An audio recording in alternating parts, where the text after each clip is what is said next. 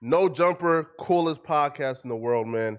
And we're with Tariq. At this point, like, what's your title, man? Like, what do we call you? Historian? Man, historian, activist, filmmaker, racial strategist. I have so many things. Anti-racism strategist, because my main objective is to counter racism. So I have so many different titles. Listen, all that. Historian, everything, man. Tariq Nasheed is back, man. How you feeling, Tariq? I'm good, man, and I love the new joint, man. This is this beautiful spot out here. Yeah.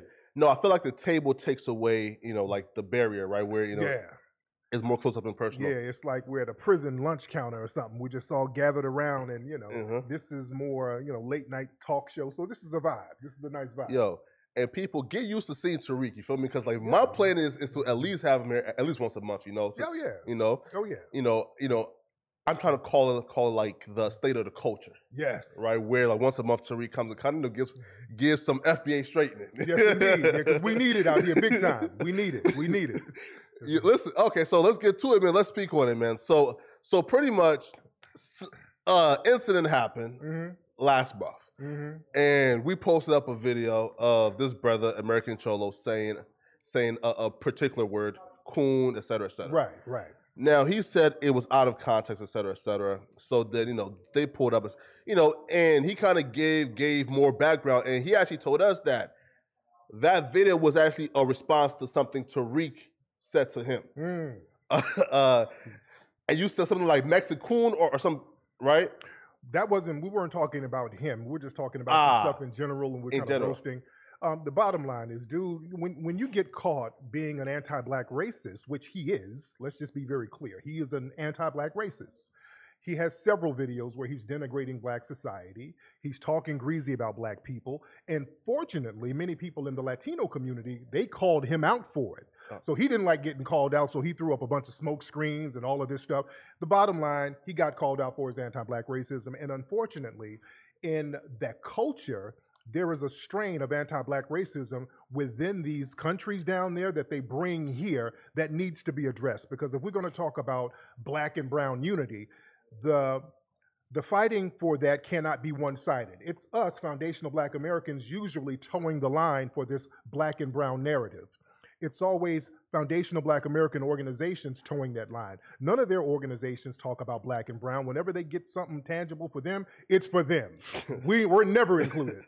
So we got to get some straightening as far as that. If we want to have a black and brown unity, it has to be a reciprocal thing, because foundational black American organizations, we've always been fighting for the Hispanic community and all marginalized people, because we don't like marginalization. We don't like any type of discrimination, any type of bigotry with nobody. We've been at the forefront fighting for that. If you look at the NAACP, they're always fighting for Hispanic issues. Even now, the Congressional Black Caucus, fighting for Hispanic issues.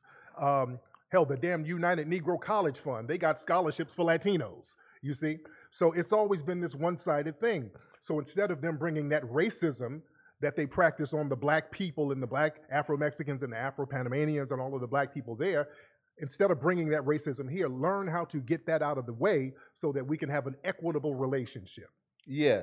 Now, I do want to touch on this. So I believe a protest was done. Now, the protest came because I think American Cholo went on Power 106. Right. To, I guess, like, confront Tyga about the Ikarama video. Now, we kind of like glossed over the Ikarama video in the last interview, but can you just give one, like, when you watch that video, do you think, I guess, they have a right to be offended by the Ikarama video? And then speak on exactly like why that protest happened. Right. Now, with the Ikarama video, only a few people kind of make noise about it, and the American Cholo dude made noise about it, because that was kind of a way for him to kind of throw a smoke screen up to disguise his own anti-black racism. I don't think Tyga was being malicious, but Tyga was a man about it. He said, hey, if I offended somebody, my bad. I'll take the video down. That's commendable. But don't have an anti-black racist up here talking about we shouldn't get reparations as black people and they shouldn't have a black national anthem playing at games. This guy's racism is way more vicious than that video where Tyga was just kind of lollygagging around. So that was the thing. People were looking at Power 106. How are you going to call somebody racist with another racist that you're sitting here holding hands with. So that's why Power 106 got called out. One of our sisters out here organized, Connie Collins, shout out to Connie Collins. She organized the protest and made the voices known. Yeah. And that's what it was. Yeah.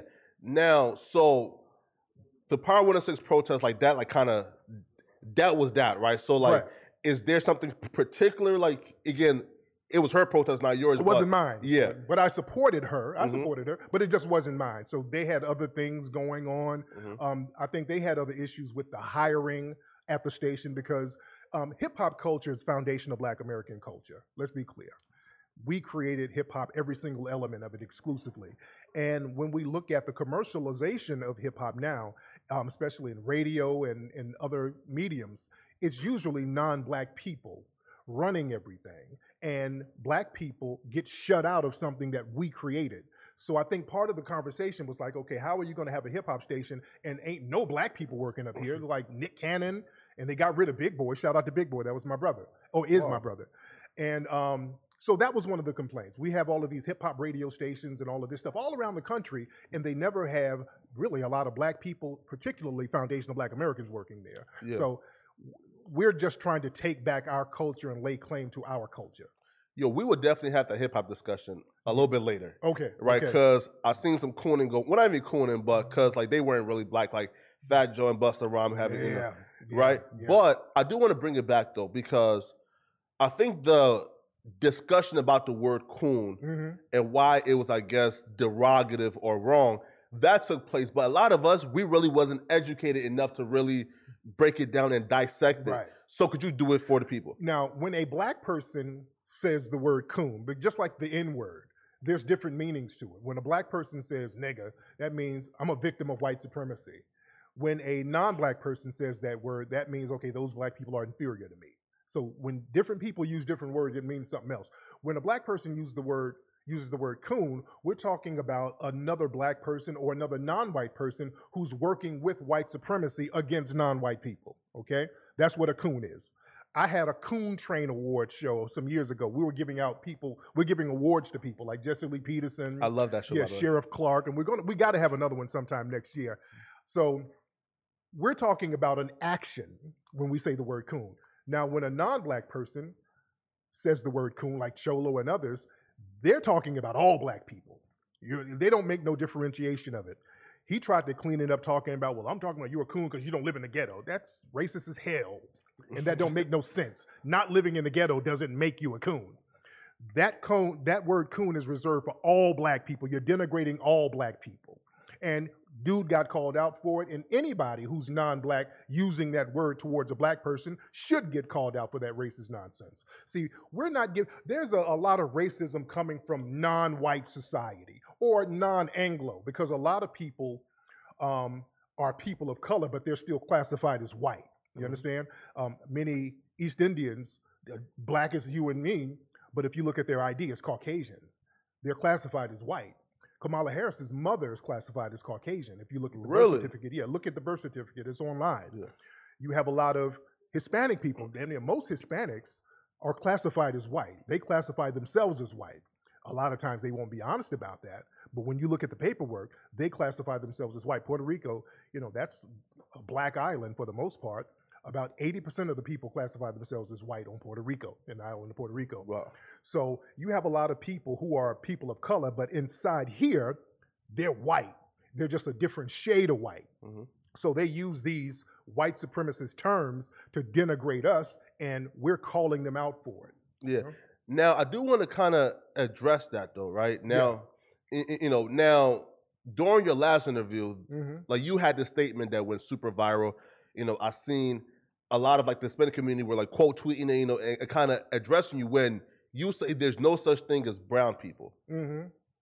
What do you mean by that? Because they don't classify themselves as brown. Gotcha. What's a brown person? We're the only people running around talking about Black and brown for real, especially in a political sense.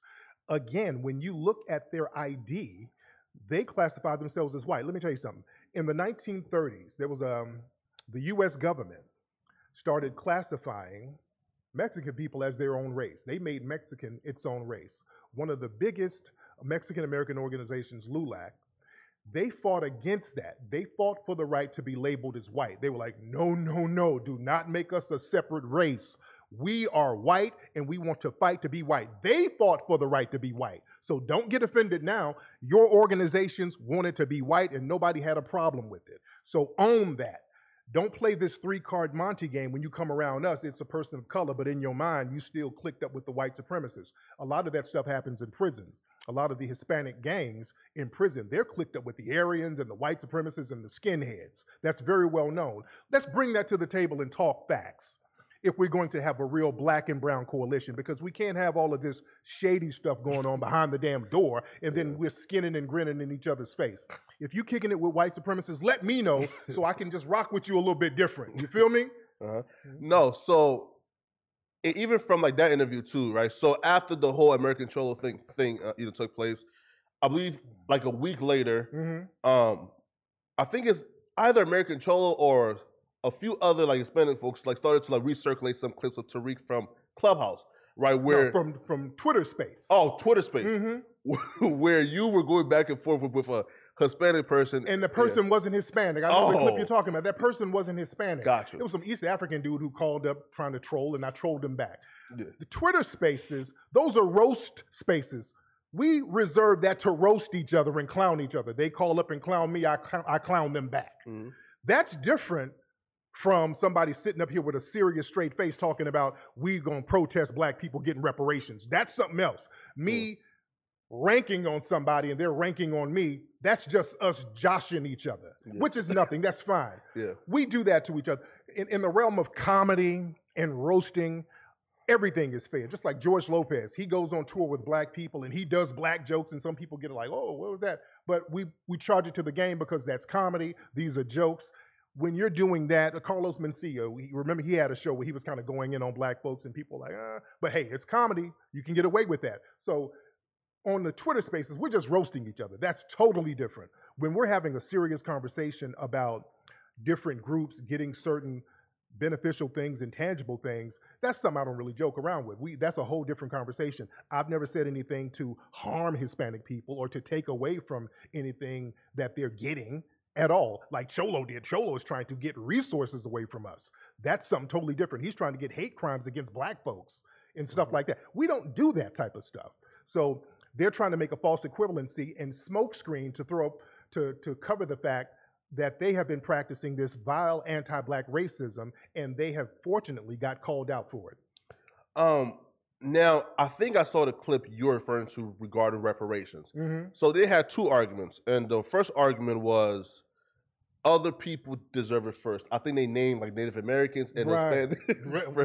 The hell? Yeah. Now, and then second, like when we say, like when FBA say, yo, that ain't your business, they say, I'm a taxpayer, it is my business. So what's your response to both of those comments? Well, number one, the Native Americans did get reparations, and they do get reparations. They get all types of money now, so they've already been paid. Also, in some of those treaties, like the Treaty of 1866, some of those Native American tribes owe us reparations. This is in the treaties because we were enslaved by many of those tribes. Some of those tribes were working with the Confederacy, enslaving us. So Native Americans, anytime somebody says a Native American needs to get reparations, no. Native Americans, they haven't paid their bill to us. Some of the red ones. Because also, let's be clear, many of the Aboriginal people here were black people. All of us did not come directly from Africa. Only a small percentage of black people actually came from Africa here to North America. Many of the black people who were brought from Africa mostly went to the Caribbean, South America, Central America.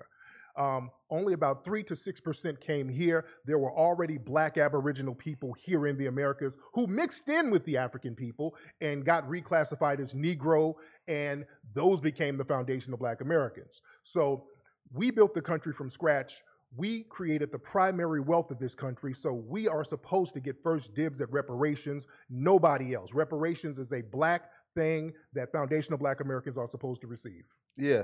Now there was also like one comment and that was made where it became like a real talking point because again, like a lot of us are not equipped to really combat this. Right.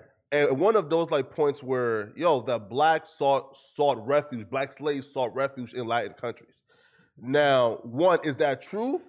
Very few did that. Very few. Not too many black people went into those Latin countries because how are you going to get there? You know, you got to get on a boat and you run. No, most black people who were escaping from the plantations, many of them went into the swamps of America. I'm doing a movie about that now called American Maroon. Foundational black Americans were setting up societies in the Great Dismal Swamp in the Virginia, North Carolina area. They went down to Florida. They had all types of maroon societies down there. They became the Black Seminoles, and they waged war against the United States and basically won part of the war because they won their freedom.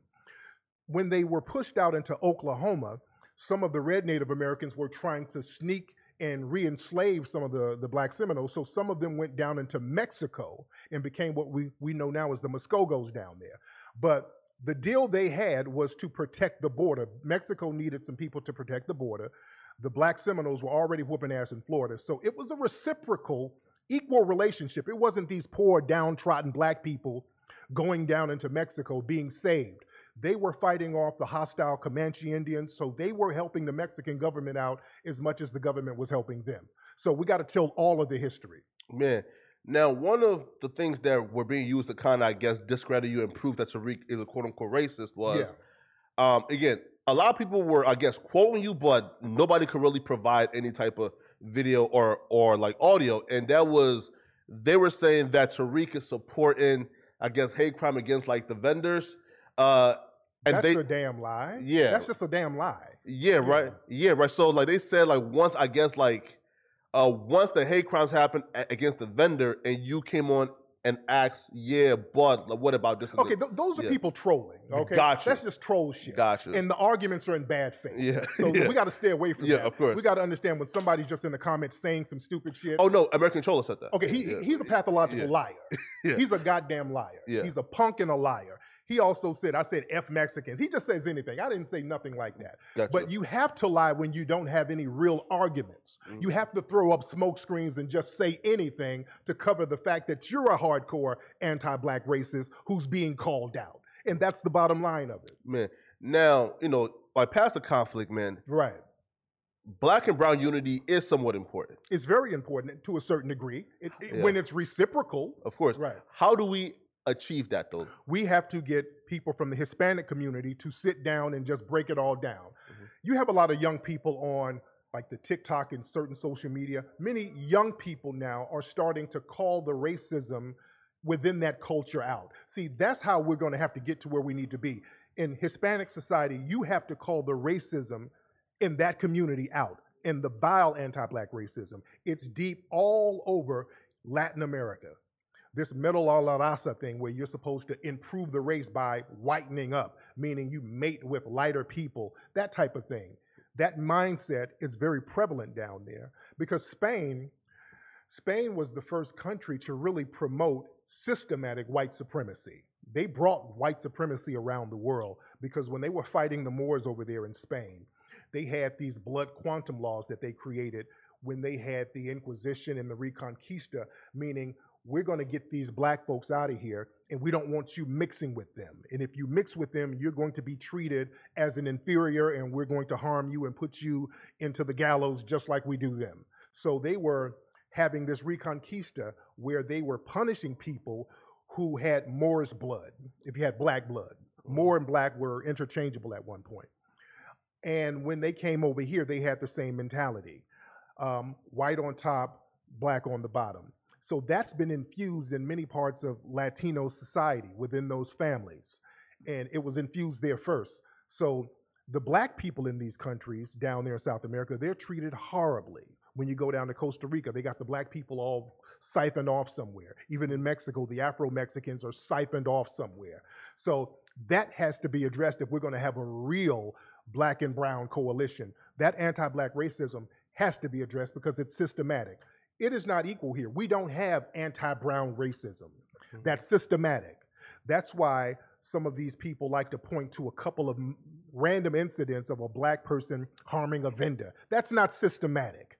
Most of black society, we don't co-sign you harming some innocent vendor. In fact, when those dudes down in the hood harm these Mexican vendors, most of the time they get disciplined by their own hood. They get DP because nobody co-signs that. That's cowardly.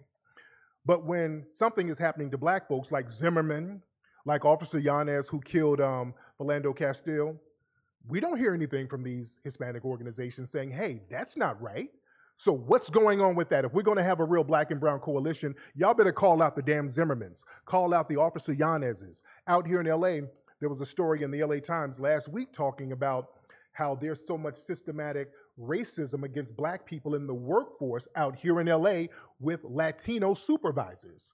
There's a real big thing where there's lawsuits all over the place where these Latino supervisors and people at these employment places are discriminating against black people left and right out here. So address that, and then we can have a real conversation. Definitely, man. Listen, now, like we've pretty much covered in all the, in all the conflicts and nonsense, but now let's get to the state of the culture. Yeah. Right? Yeah. Tariq, you have to make sense of a lot of this, man. Now, recently, Andrew Tate got banned. Now I call you the godfather of the manosphere red pill, where the art of the Mackin, bro, was definitely like influential in a lot of these talking points and spaces that we currently have right now from Andrew Tate, Sneeko, and everybody else. Now, when you see Andrew Tate get banned, first, what's your reaction to people getting banned for simply giving an opinion? And do you believe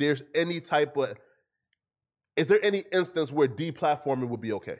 Now, I heard about him getting banned. What exactly was the official reason for him getting banned? They said that he broke their policy on dangerous individual / organization. So they're saying just his opinions and ideology is very dangerous to like the social construct. Like, for example, there were teachers coming out and saying that these like kids are now going back to school and quoting him and being, I guess, real mean to like their female peers, right? So they're saying that just his opinions is like really dangerous, and like his rhetoric is dangerous. Okay. Now, I don't really listen to. I heard of him, but I don't listen to him. Now, I'm not big on deplatforming people like that because I'm a big First Amendment person. If I think we should all give our opinions. If it does get malicious, if certain groups are being marginalized. Because I've heard all types of different things, and this is why I like to hear for myself. Some people were saying that he was kind of promoting rape or something like that. Here, so what he said was, and he was on like this panel, and he said women can avoid getting raped by doing certain things, and they're saying he's pretty much putting the blame on women. Oh, okay. Yeah, when you start getting into that, in the Me Too era, you know what I'm saying? So yeah, they're on a wave right now, that whole Me Too crowd. So you got to be very, careful about saying stuff like that. But again, I'm not a big person on them deplatforming people. I think people should speak their opinion unless they're just being malicious and targeting specific people on some BS. But, I'm a First Amendment person, man. What groups would you say is okay to deplatform? Now, there's like the right wingers, right? There's there's like Ben Shapiro, but then it gets deeper though. There's right wingers, and then there's just outright KKK members. Yeah. So would you be in favor of deplatforming the right wingers, or would they have to step over the line to go into some other? Well, the thing is, man, some of those people, when you see that they're getting into a lot of this dangerous alt-right type of rhetoric, and they're using these code words, now that's something that you might have to kind of pull back on and push the button on them. Because they let these white supremacists get on Twitter, they let them get on YouTube and use all of these code words and set up all of these rallies. And then when somebody gets killed, they're like, oh my God, we didn't know. Yeah, we've been warning you about these guys. Because my thing is, us black content creators, they're always dinging our pages. The minute we call out white supremacy, all of a sudden the page is not monetized. They took the video down. They had they got an age restriction on it. So anytime we do something, we get hit. I just got visited by the FBI.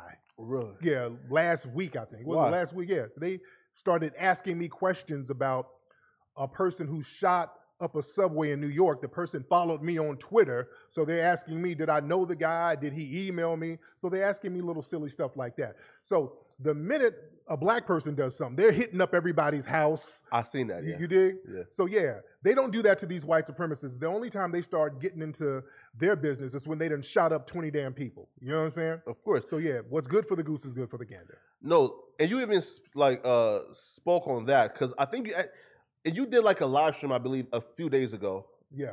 On how the Twitter misinformation, like check down, can affect black folks. Like, yeah. So can you just speak on that? Oh yeah. Twitter now, they have something where they're going to crack down on voter misinformation because they see that voter turnout with black people is real low now because we're not getting anything. We're looking at the politicians and we're like, hey, man, if you don't give us some tangibles in the form of reparations, preferably, we're just not going to vote for you. We're not doing this symbolic stuff. We're not going to be on some, oh, y'all got a black Supreme Court judge. That's symbolic. We ain't doing that. Not enough. We need some tangibles. And they're doing some market research and they see the voter turnout is going to be very low now. So what they're going to do is start to target black people who are calling out the political structure and possibly banning their pages or dinging their pages for telling the truth about the electoral process, meaning we have to get something. And if we tell the truth about it, they're going to punish us. So we got to be very codified with what we talk about now. Man, now Biden just gave the streets $10,000 off that student loan. Is that enough to win back the... No, because that's another lift-all program. And they do this little Jedi mind trick. They'll say, hey, look, guys, we're going to do something for black people. We just forgave student debt, and many of you black folks have student debt, so you can't say we didn't do anything for black people. No, you did that for everybody. Yeah. The race gap and the racial wealth gap is still here. Blacks on the bottom, other groups on top. That's what the problem is. So what they like to do is lift everybody up, so the gap is still there. We're up, but the gap is still there. So lifting everybody up don't change the wealth gap. We have to be compensated specifically as foundational black Americans because we were specifically targeted for demonetization. You understand? Yeah. So they have to chip us off very specifically. Yo, speaking of, like the Twitter thing, did you see like the recent YouTube video by this creator called Corey Kenshin? So pretty much he did like a video saying YouTube is racist. And like his examples were, so his video got age restricted. Yeah. But it got age restricted because he was playing this video game, and then towards the very end, there was a scene from the video game that, they claim is bad. So other white creators who were as big as him, because like Corey got like 14 million right subscribers. So the other white creators, and he's, and he told his like YouTube rep, no, like this creator here, like McGuire, he also got the same scene, and his wasn't age restricted. So then what like YouTube did was, after he sent the white boys clip and they took away his age restriction. So the Corey said, nah, this not enough. Like, why do his video have to validate me? Right. So the YouTube came back and gave them both age restrictions. Oh, Lord. And kept them pushing. So do you think that YouTube got an issue with policing black creators? They do. The same people, we've been talking about this for years. Many of us black content creators, we're always getting dinged by the people who are working at YouTube. They'll say that our pages are getting dinged for using too much profanity, and we know we didn't use any profanity. They just do some I'm white and I say so type of stuff. The same people who work behind the scenes at YouTube, these are the same people who are on 4chan every day typing nigga. You understand? Yeah. It's the same people. They hit us up. If we say something wrong about somebody, especially if they're white, they'll ding your page. When I go in on white supremacy, they'll hit me with an age restriction. YouTube has so many videos about me from these white supremacists with so much misinformation, it's ridiculous. These guys got videos falsely accusing me of being a murderer, drug dealing pimp with a bunch of kung fu hoes. They talk about me like I'm Dolomite, if you wouldn't know any better. But they let that garbage stay up knowing that it's false information. But if we say something that's telling the truth about like white people or white supremacy, we get hit, So racism is in every level of activity that we participate in. Yo, speaking of racism, now, this why I definitely want to connect you with this guy called Gideon. Now, Gideon, he's also like a YouTuber. He's a streamer. Okay. So as of lately, there's been this new red pill awakening among kind of like the gamers and the streamers with like a bunch of influence, right? So now they're doing like more so a quote unquote based woke, red pill panels. And they're inviting on like the other side to, to a kind of counter, a quote unquote debate with. But and they probably get into some trolling though. Do they get into some trolling? Nah, right. But like, here's the difference though, right? Is they're not equipped yet with like the knowledge. Right. Like, for example, there was this guy who was on called Nick Fontes. Now, Nick Fuentes? Yes, him. Nick. All right. Now listen, right? But like, here's the dangers of it, right? Because Gideon, he's 21 years old. Yeah. And he's a gamer. I think Sneako too is 21, 22 years old. So they are not really equipped with the knowledge to really like go back and forth with a guy like Nick Fuentes. Here's the thing. Nick Fuentes he's a suspected white supremacist. Nick has been trying to get me on his platform for the longest. I won't go because what happens is when you start debunking them, he immediately starts trolling, and that's his way out. You know what I'm saying? So he doesn't argue in good faith. That's what a lot of these suspected white supremacists do. When you're trying to have a serious discussion about racism, they immediately get into trolling, and that's their escape hatch. So it's a waste of time. Their job is to start wasting your time. So yeah, that's not a good example. Yeah, right. So that's why I definitely want you to, to like kind of like be a part of that community, right? Right. Of the young streamers, listen, like, because these guys, like, they all got like 4 or 5 million subs up. Oh yeah, my kids watch these black dudes. Yeah, yeah, they love that stuff. It's funny, of course, man. Now, Nick Fuentes also says some wild stuff and on there, right? And he said that the bell curve proves that black folks are dumber than any other race. Right. And can you just like respond back to that? Wait, the bell curve has been debunked so many times.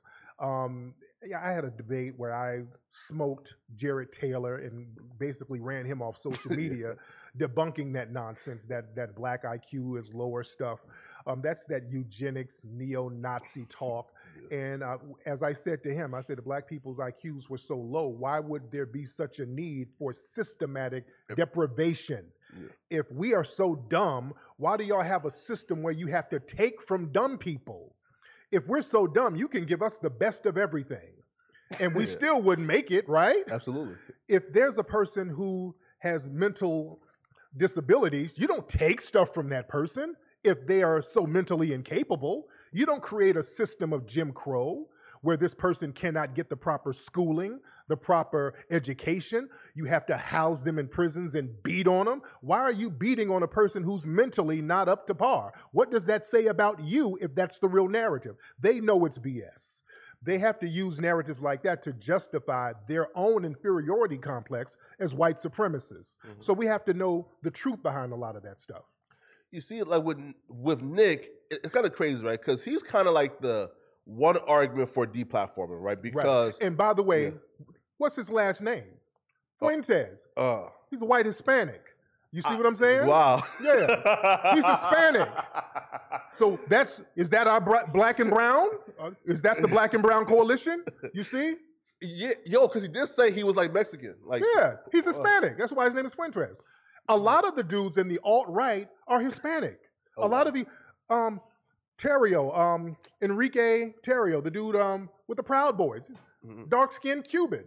Wow. You dig? A lot of these dudes with the Proud Boys are white Hispanic dudes who have these vile views about black people. It's crazy. Man. So where's the black and brown coalition? You see, that has to be addressed. Yeah. Within their community. You dig? That's true. Well, like, and they might say that somebody like Nick Fuentes, like he's so white passing that he's not even like a part of the community no more. His name is still Fuentes. All right. True. And there's a lot of people who are so-called white passing. Hell, J-Lo is white passing if you doll her up right and do her hair right. You dig? Yeah. Back in the day, she had a nigrous look to a certain degree.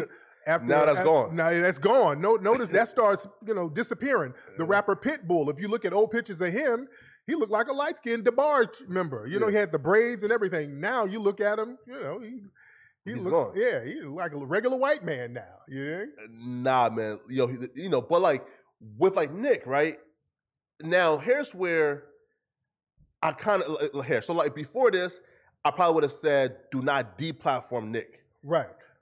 Even now, I'm still like, don't deplatform him, right? But like I became, okay, he's just not funny. He's dangerous. Because when I heard like of this clip of him saying, I'm not gonna, be bold and open when I go on these like certain platforms. I have to kind of like hide, right? A portion of like my stance because, I still have to get support. So I'm like, if he's coming into this with the intention to hide certain stances that he has that's like white nationalism, just to garner support, then why are we having Nick That's the whole thing. Their whole thing is many white supremacists like Nick and other, or suspected white supremacists like Nick and others that we see on social media, especially on the 4chans, these are the losers of white society, really. I mean, some of these guys who just sitting around yelling nigga, nigga, nigga all day, these are people who really couldn't cut it. So to make themselves feel better, they say, well, at least there's another group of people that I can beat up on and society will back me up. Mm-hmm. Usually these people who really don't have any talent, what's that other guy? Louder with Crowder. He was a very unfunny comedian. Steven Crowder? Yeah, Steven Crowder, who's a failed comedian. And a lot of these suspected white supremacists, they tried to do other things and they failed miserably. And they understood, hey, there's a little market of white supremacists that you can pander to by spewing anti-black racism. Mm-hmm. So what the Nick Fuenteses and the Crowders, these guys spew that anti-black racism. They monetize these platforms. There's a loser contingency that sits up and hate on black people all day, and that's where they get their little trinkets from. So that's all it is. It's just a little jive-ass money grab. Now, who are the closest allies to black folks? Because when we even speak on this, like we speak on a lot of other races, I guess, like going against, right? But who's the closest allies? Now, I watched Hidden Colors one where it spoke on the Sand tribe, the super tribe, where it's kind of like the Asians are kind of like descendants of them, right? Because they got the same facial structure. Yeah. So are the Asians our closest allies? Who's the closest allies of black folks? No, Asians, no, they do not ally with us. In Asian culture, they go out of their way to not do business with us unless it's us buying from them. Yeah, there's something that's hardcore in their culture. You don't ever patronize a black business. And the anti-black racism over in them Asian countries, it's just as bad as the anti-black racism in the Hispanic countries. And as we see now, when Peter Liang a few years ago shot a brother named Akai Gurley, Peter Liang was an Asian cop. He shot this innocent brother. The Asian community got together to support him. Wow. All of these Asian organizations had marches. Don't send him to jail for shooting that black person. That showed you the allyship that they have with us. There is no allyship. And the thing is, it was foundational black Americans who were the main ones supporting Asians over here. During Vietnam, there was, and even World War II, you had the Yellow Peril, where white society was demonizing Asians. They were portraying Asians with the eyes and the buck teeth and all of these very negative stereotypes. It was foundational black Americans saying, hey, no, don't harm these people. Remember, Muhammad Ali, that man risked his career to shut down the whole thing about the Vietnam War. He said, I'm not going to go over there and harm those Asian people. They didn't do anything to me. Those are my brothers. This foundational black American he was on the top of his game, put his career on the line to not harm Asian people. None of them would do that for us. They wouldn't do that for us. The Black Panthers were going over there. Hey, leave these people alone. This is an unjust war. We were fighting for them. When Asians came over here, we were the ones supporting those karate movies in the black community. Come on, we see that you're marginalized. We'll support your movies. When you bring your businesses over here, they were going to black neighborhoods. We were supporting their businesses. When Bruce Lee came over here, white people weren't messing with Bruce Lee. He was up there in the Bay with black people. His first students were black. You see? Yeah. We were rocking with them, and we still patronize their businesses. We're their economic base. You go to any nail shop, we're the economic base. It's never reciprocal. That's not an allyship. That's exploitive when it's not reciprocal. We don't really have allies. So a lot of us are waking up now saying, hey, man, we can't keep having these one-sided relationships with all these other groups who we create an economic base for them, and then they turn around and then attack us. So we're getting some straightening going on with that.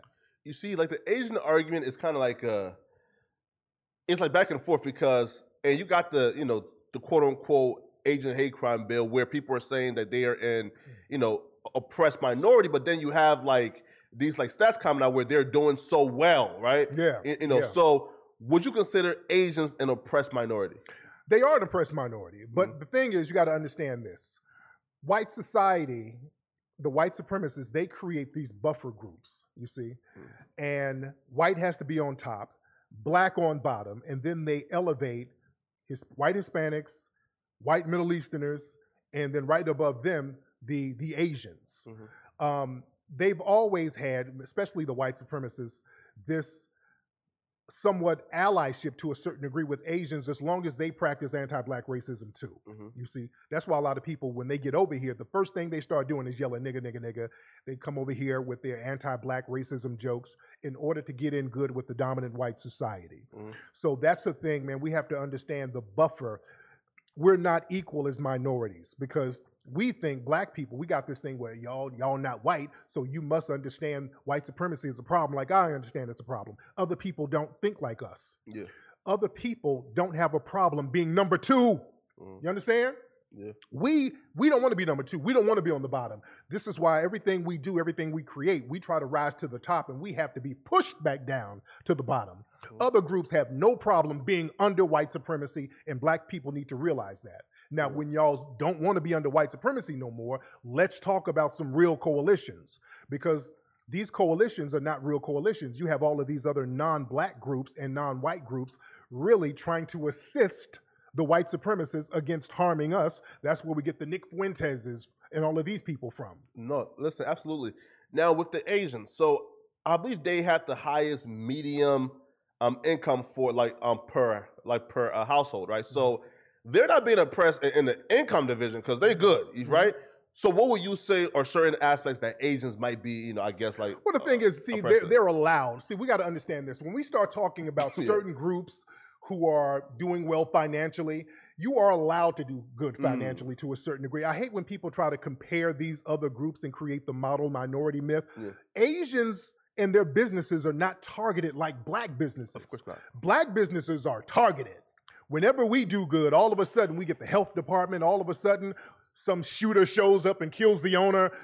When we start doing good, we get all types of fines and certificates and all types of political injunctions thrown on us all across the board. In the Asian businesses, they can be serving rat meat, bat stew, all types of stuff. They never get shut down. The place can be dirty, filthy. They never get shut down. They never get fined. They're allowed to run these businesses as janky as they want to run them for decades. So it's a different dynamic. They are allowed. And also, many of their businesses are allowed to have illegal activity go on in them. Those massage parlors, they're in there doing something strange for a little piece of change. You understand? Absolutely. So we know what goes on in these spots, but they are allowed. The key word is allowed to do this stuff. Man, listen, absolutely, man. Now, let's actually, switch gears, right?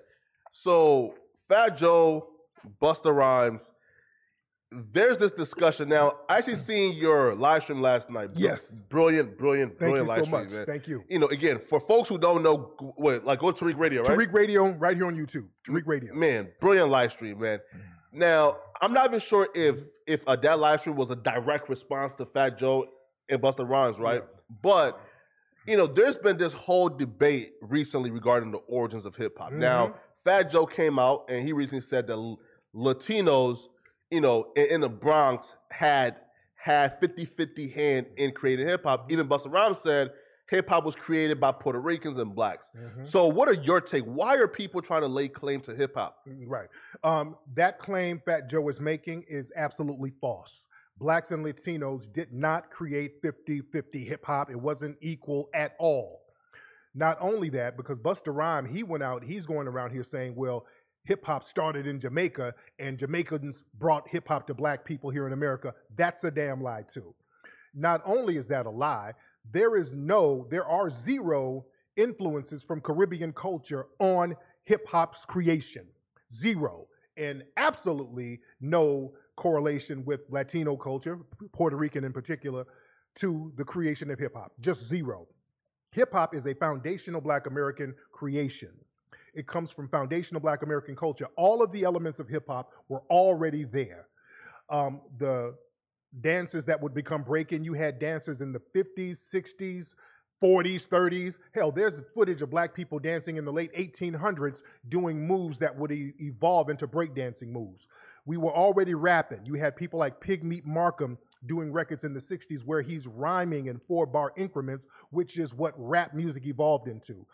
you also had DJs in the Bronx who were extending breakbeat records before Kool Herc, and that's not to take anything away from Kool Herc because they like to say he created the break extension. No, you had Grandmaster Flowers, Pete DJ Jones, other DJs extending breaks. Graffiti, that was started by a Foundation of Black American in Philly in the 60s named Cornbread.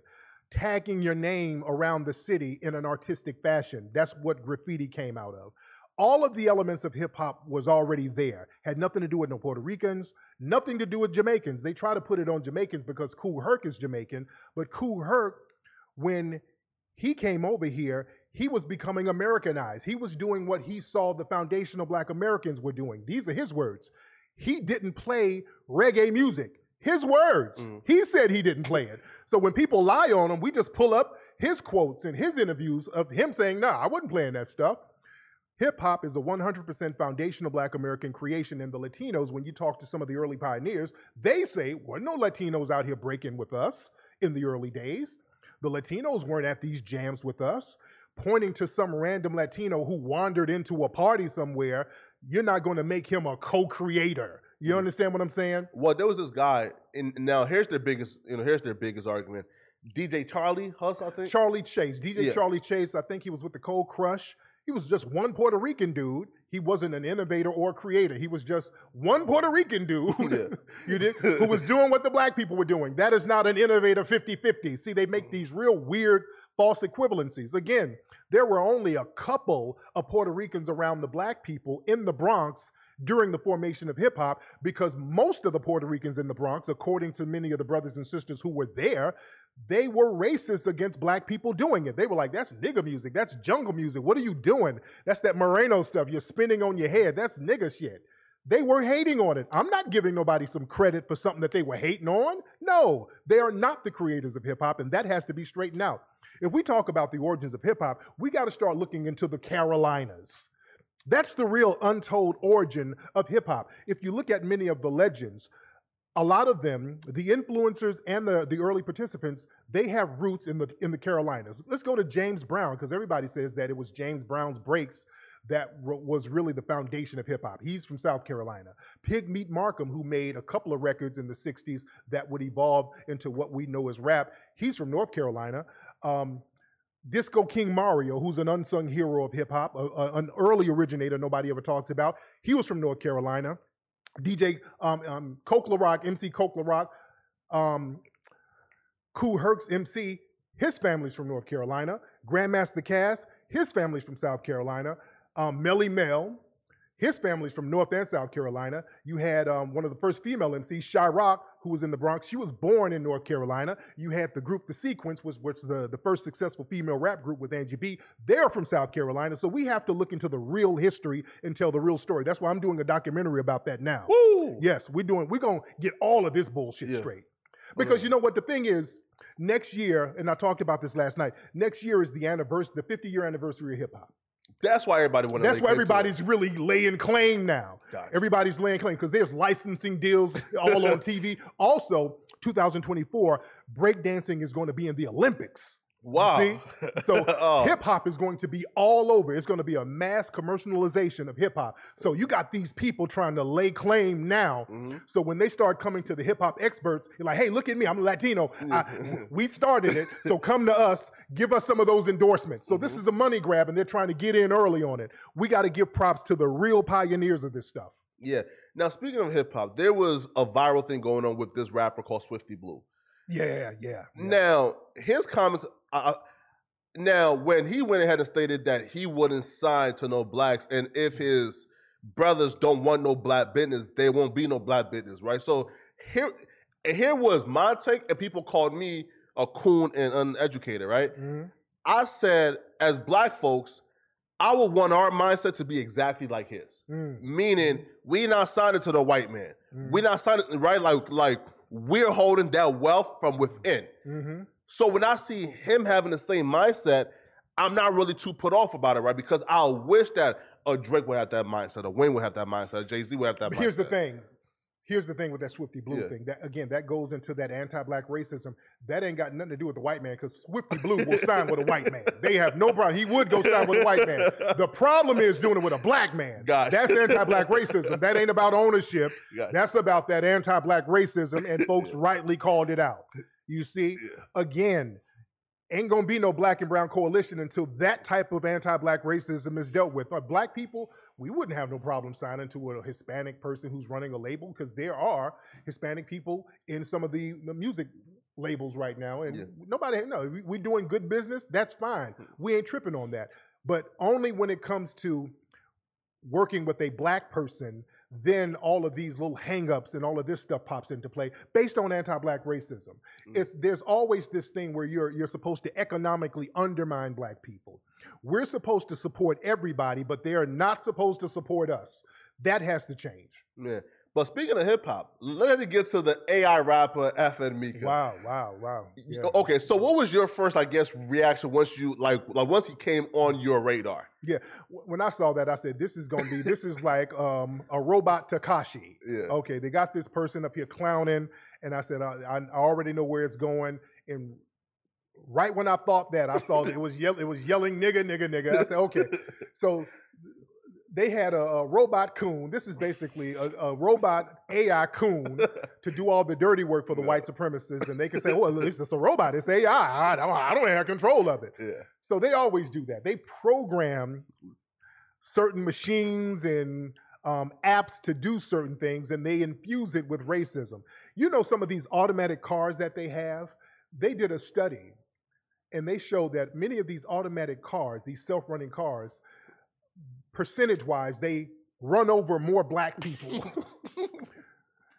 How the fuck does a robot car run niggas over if somebody didn't program that shit to do it?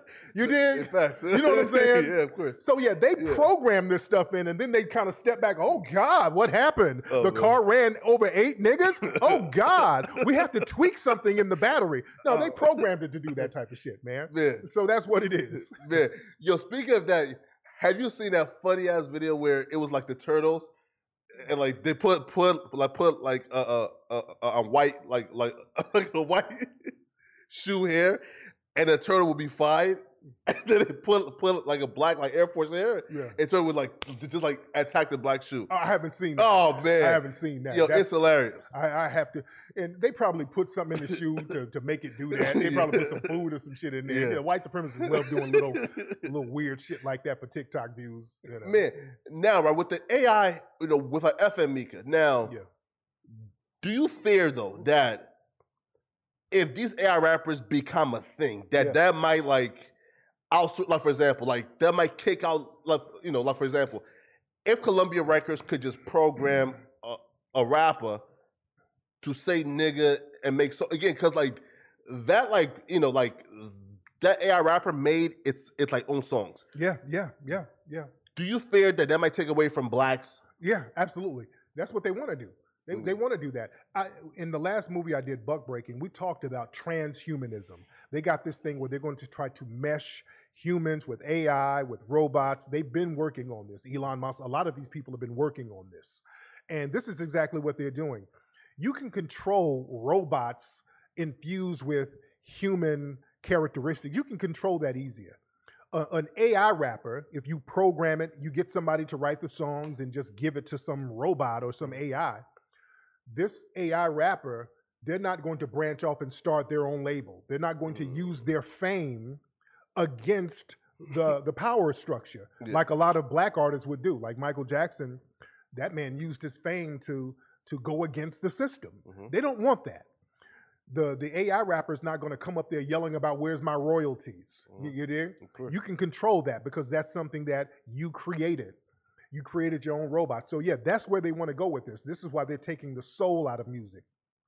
Music don't have the same soul and the same energy it had. That's why they programmed, they got all of this stuff where everybody's singing with auto-tune, rapping with auto-tune. There's not really a spirit in the music.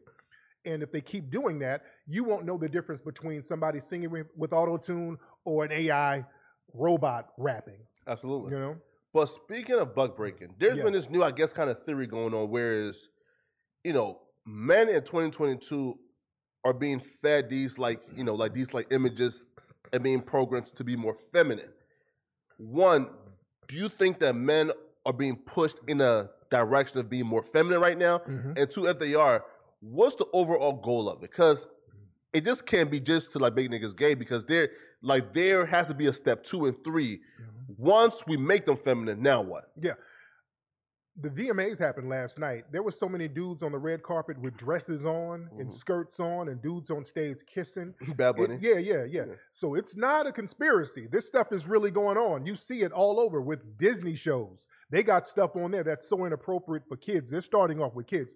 They want to emasculate men because you can control an emasculated man. He's not going to be a domineering thinker. If you can effeminize a man and make him more feminine, you can control that man, because that effeminized man, if you're effeminate, you're going to look for a domineering masculine figure, and that would be the state. That would be the corporations who tell you, this is what you need to do. You need to do this. You don't need to do this. You need to put down your guns. So you're going to look for a masculine figure if you're already effeminized. So that's what they want. You can control effeminized people better. No, man, facts, right? Yeah, like, so after like I watched like Buck Breaking, again, there were some YouTube coons talking about Buck Breaking never happened, was the thing. Now, it's funny enough because the guy who was kind of like combating like your video, yeah, he calls himself a rainbow pastor, right? He's a right. So he's is he white or black? Black. Okay. A black rainbow pastor, and he was saying there's no historical proof that Buck Breaking ever happened. Okay, it is proof. You can look at the diaries of Thomas Thistlewood in Jamaica, where they talked about sodomizing the black males, and also some of the stuff that, because he's one of the few slave owners who actually talked about what he did and what was done on the plantation. They had something called Derby's dose, where he would get one slave to defecate in the mouth of another slave and then sew the mouth up and keep the defecation in the mouth for 2 or 3 days. The shit that they were doing on these plantations, just the sexual thing, that's lightweight compared to some of the other stuff. You think these folks weren't raping these men on these plantations? Of course they were. They were doing it in Africa. We talked about that in Buck Breaking. See, when we talk about Buck Breaking, a lot of the trolls and the white supremacists have a problem with the film because we went into white supremacist culture. We went deep. We went all into European culture, the Greco-Roman culture. If you go over there now, you see them bending each other over. The men, Zesty. Yeah, they were doing all types of stuff to each other over there. The minute they got in contact with the black people around the world and started to conquer, they started to sodomize the men and sexually exploit the women. But the thing of them sodomizing the men and sexually exploiting the men, that's something that's never talked about. Even when the white Arabs went into Africa, they were creating eunuchs of the men, castrating them and using them as sexual concubines. So this is very well documented. See, Buck Breaking is not just what happened on the plantation. The Buck Breaking happened all across the board throughout European history in contact with black people. And the Buck Breaking is still going on now. Even when they were lynching black people, that was a homoerotic thing within itself. All of these white males gazing at a naked black man hanging in a tree, fighting with each other on who gets to cut his genitals off and take him home. You see? Yeah, that's nasty. So you think these folks weren't raping people on a plantation if they're doing all of this other stuff on film? Of course they were. Yeah, man. You see, listen, so even after I seen like that Rainbow Pastor video, I commented, you should be ashamed of yourself. Yeah. And I got blocked right away, man. Right? So now is he LGBT probably? Rainbow Pastor, if he's now he claims he's not LGBTQ, but his entire platform and like life's work was like making sure LGBTQ people are comfortable in like Christianity. He must be LGBT. Yeah. And there's a lot of black folks who don't want to come to terms with the fact that, hey, these white people, they've sexually dominated you and they've effeminized you. You know, and that movie probably touched the nerve with them, so they come up with all of these crazy smoke screens. But yeah, we have to come to terms with the fact that, hey man, systematic white supremacy, and our good sister, Dr. Frances Cress Welsing, talked about this in her book. She said white supremacy, because it's such a dominating force and it controls so many aspects of your life, and it attacks the black male so much, and it attacks the black male based on sexuality, it is designed to effeminize you. That sister said in the 70s, pretty soon we're going to see a bunch of black men we see some black men sagging. The sagging pants are going to come off, and we're going to see black men in dresses. Look at what we're looking at on these award shows. Man. Every other day on television, we're seeing a black man sashaying around in a dress. They got shows like P-Valley, all of these shows where black men run around in dresses, having sex with each other. That sister was 100% on point with what she was talking about. Man, yo, how do you find time? Yo, one, how do you find time to do so much research and just know so much about everything? But just reading, man, just reading, and I look at the world as a universe, man. The universe is a school. That's why they call it a university. Yeah. You have to study everybody, and you have to look at patterns, man. And I want to study and know everything that's going on. Yeah. You know? Man, listen, your Mackin days, you probably took down the baddest, man. Yes, indeed. I was the Mac with the cheese back in the damn day. Yo, now speaking of women, man, so you actually reacted to this video of this, I guess, female therapist on TikTok. Oh, yeah. Comment black man. Well, one, can you just explain more about that? So what did she say? Yeah, there was a female therapist who looked like she was having some kind of breakdown on her own. She was talking about how black men, y'all niggas need to go to therapy with your sad ass, and y'all stop being scared, stop being afraid to express yourself. Yeah. So she was really going in on black men, and a lot of people, the video went viral, so people contacting her job, you dig? And she ended up getting fired. Yeah. And she got on social media, y'all niggas got me fired. Fuck all y'all niggas, you sad nigga. I'm trying to help y'all bitch ass niggas. So she really has a bug in her ass about black men. And a person like that, you should be fired. Mm-hmm. Nobody should go to a person like this who's a licensed therapist, mm-hmm. who's talking crazy like that. Mm-hmm. So she probably got real comfortable around those white people and probably heard some nigga jokes and started cacan and kikiing, mm-hmm. and thought she was safe. So she thought she could get online and denigrate black men, and people push back. And it was black women pushing back too, mm-hmm. which I respect, because there's a lot of sisters, they have fathers, they have brothers, they have sons, and they don't want no psycho like that potentially being the therapist of their son. So yeah, we got to do some straightening when we have psycho people like that running around here. Now, I was on a panel with this lady called Carrie. Okay. And on the panel, she says, black men have done nothing but hurt us. I feel more safe around a society being ran and led by Asians. Now, when you hear that, first off, I can't even intellectualize that mm-hmm. bullshit. But when you hear shit like that, what's your first reaction? Number one, that sounds like a person who's non-FBA. Number one, when they start talking like that, that's a person probably from some country where Asians are over there dominating already. You know what I'm saying? I can almost guarantee it. The foundational black American woman wouldn't say no stupid shit like that. So a lot of people, and we go into this too, we got a lot of people who are black, but they're non-FBA, and they come over here with a lot of their insecurities that they try to project onto us, mm-hmm. because they couldn't handle those things over there back in their homeland. If you go to Africa in certain parts, and I know you're from Liberia, you're Liberian, yeah. right?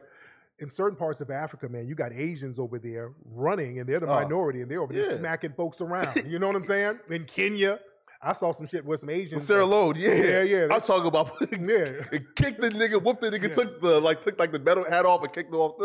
So crazy. When these women see their men getting beat up by an Asian minority, they come over here like, hey, I want to get with some Asian men. So yeah. That's something that they need to fix back home. Yeah. You dig? Man, definitely, man. Yo, Tariq, man, listen, it was a pleasure to have you, man. Yo, listen, indeed. I'm trying to do this at least every month. You feel me, man? Right? We can do that. Absolutely. Yo, listen, man. So one, what should folks look out for? I think you just said you actually got a hip-hop documentary coming out as well. We're going to start working on that next month, man. We're trying to come up with a name for it. Mm-hmm. Y'all in the audience, help me with a name for this new documentary talking about the real history of hip-hop, mm-hmm. Where it really came from, none of that Jamaican Latino stuff. None of these lies. We got to stop that stuff because it's disrespectful to foundational black American culture. So we're going to start working on that next month. Right now, we are finishing up on the American Maroon documentary. That's almost done. Mm-hmm. That will be out probably early next year. The museum, the Hidden History Museum, we're working on closing the deal on that now, and then we're going to start the renovations of that. We got a museum out here in Los Angeles that we're getting where we're going to have real history there. So we got a lot of stuff going on. My book, Foundational Black American Race Beta, you can get that on Amazon or officialfba.com. Yeah, man. Yo, even with the museum, man, bro, again, another panel, I had to tell, again, a great friend of mine called Stargate. Mm-hmm. I said, bro, it's been less than a year. Like, if that, bro, like, why is it, like when black folks give their money to white folks, it's like they are patient as a motherfucker. Real talk. Real talk. But the black man who has a history of delivering on projects who are funded. Again, like, you have done fundraisers in the past before, and you've always, every single project. Why are Negroes so impatient? It's really a bad faith argument. Again, usually, and we got a running joke about it, like, hey, where's that museum nigga? Because usually it's non-FBA dudes doing that. Yeah. It's a lot of even when we were doing the crowdfunding last year, we didn't even get the money yet. They were like, where's that museum nigga? I said, oh Lord, y'all, it's trolling. Coons. It's just coon troll shit, because a lot of them feel insecure that foundational black Americans, us in such small numbers, got that much money in such a short period of time. Yeah. And over where they're from, it's a gazillion niggas, and they couldn't get on code and get shit popping like that. So that's a jealousy thing that they need to get over. And they need to start getting on code back home. Man, here, like, you got one of the biggest haters in the world, and he's this nappy Jamaican nigga. Again, I'm not calling him Nappy because, like, that's his name, Nappy. Oh, wow. I've never heard of him. Bro, listen, get the hate out your blood, man. But Tariq, man, it's been a pleasure, man. Man, my man. No Jumper, coolest podcast in the world. We're out of here, man.